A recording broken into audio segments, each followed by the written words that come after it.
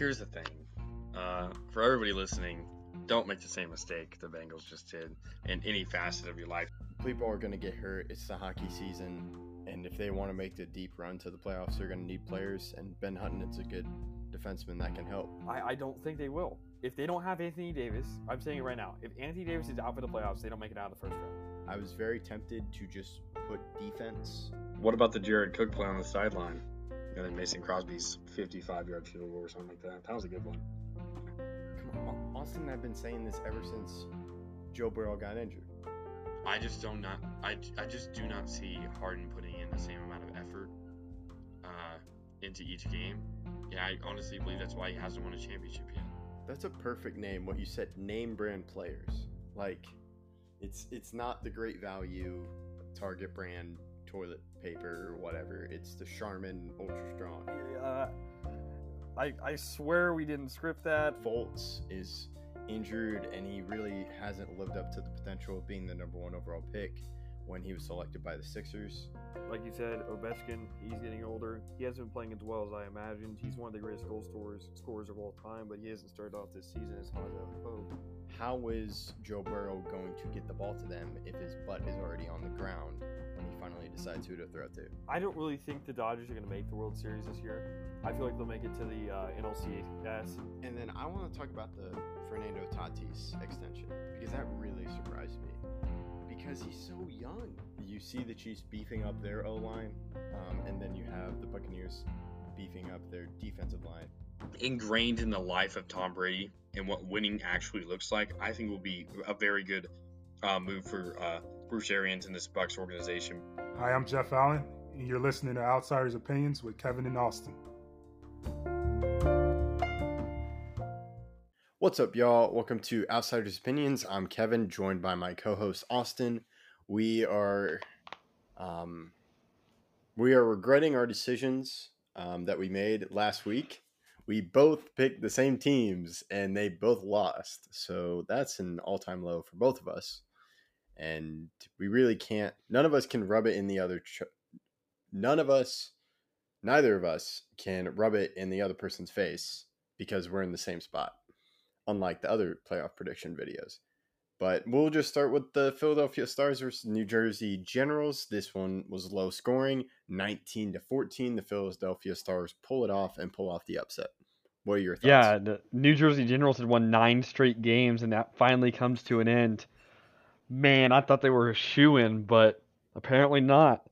Apparently the parity is a little bit better than I interpreted, but also it's a one game. If it was a 7-game series like it is in the NBA or NHL, and every series after the wild card and division series for MLB, I think the Generals would have won. But that's something that I do like about football, is that you don't have to be the better team that year. You just have to be the better team that night.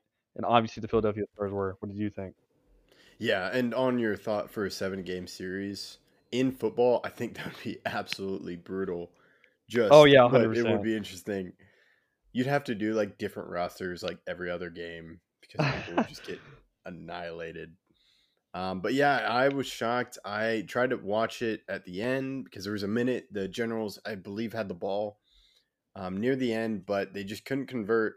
And that happens with 41 seconds with the Generals getting a pass intercepted. So that was the nail biter. And an interesting thing here was there was a punt return for a TD, and Philadelphia went for a 2-point conversion, but they failed. However, it was nice to see that special teams is impacting a lot of plays, especially in the USFL. But that's all I got. I'm glad it was close. I thought the Breakers game was going to be close, but it seemed like the Birmingham Stallions pulled away. So I think we can move on to that game. What do you think? Yeah, so a 31-17 finish, and my Breakers lose. We both chose our team before the season started. You chose the Pittsburgh Maulers that unfortunately did not make it, and I chose the New Orleans Breakers, who now unfortunately are out of the playoffs. It was a tough matchup against the 91 Stallions that had only lost against the New Jersey Generals. So that's obviously a tough thing to happen, but their run game was good this year. They have good special teams overall. They just weren't the better team tonight. And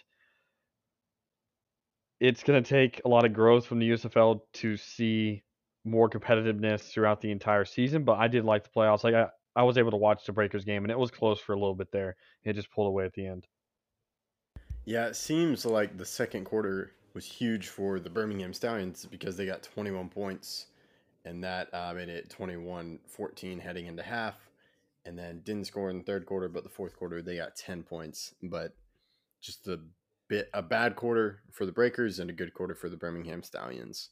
So now we move on to the Birmingham Stallions versus the Philadelphia Stars, teams that we did not pick, but they made it. So congratulations.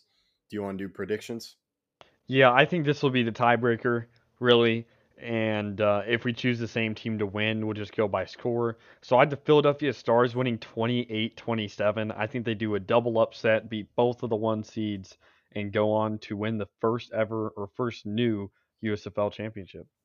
So you and I don't need a tiebreaker because I'm picking the Stallions. I think they are able to cap off this great season for them with a championship. So Score? I'll do a score. I'll do 32-28. So we both have it being close. I think it will be. The Stars really picked it up late in the season, and Birmingham's been a great team all year. So I think it should be a good game, and I highly anticipate it to be close. Yeah, I can't wait to see the production side of it, and hopefully I'll be able to find this game on my TV. That's all we got. Thank you for listening to the USFL, and make sure to check out other videos from Outsiders Opinions.